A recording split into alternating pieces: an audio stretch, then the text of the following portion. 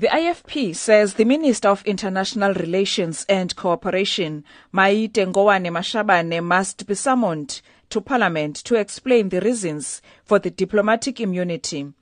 Nkoana-Mashabane signed the order on Saturday and it was published in the Government Gazette on Sunday. IFP's Mkhuleko Hlengwa says it's worrying that government appears to be siding with perpetrators. The IFP is very disturbed at the continuous nature of aiding and abetting criminal activities from al-Bashir now to Grace Mugabe.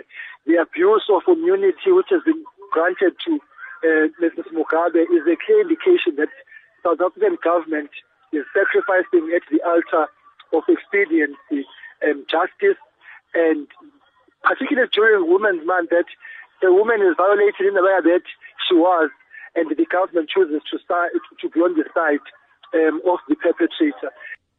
The APC says Zimbabwe's First Lady Grace Mugabe should have appeared in court to state her side of the story.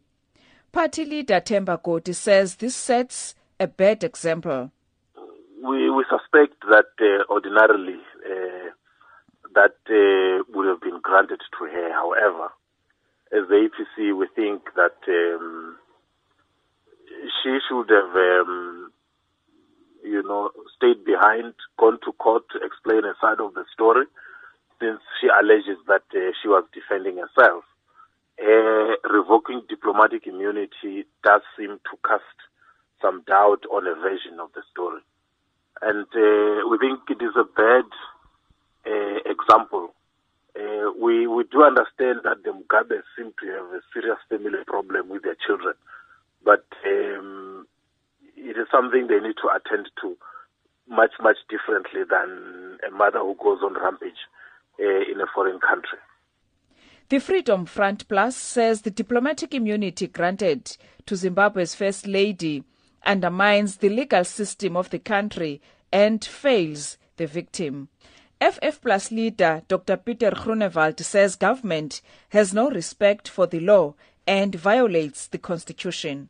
The fact that diplomatic immunity has been granted to Grace Mugabe is not only scandalous, but it undermines the legal system of South Africa and it fails the victim.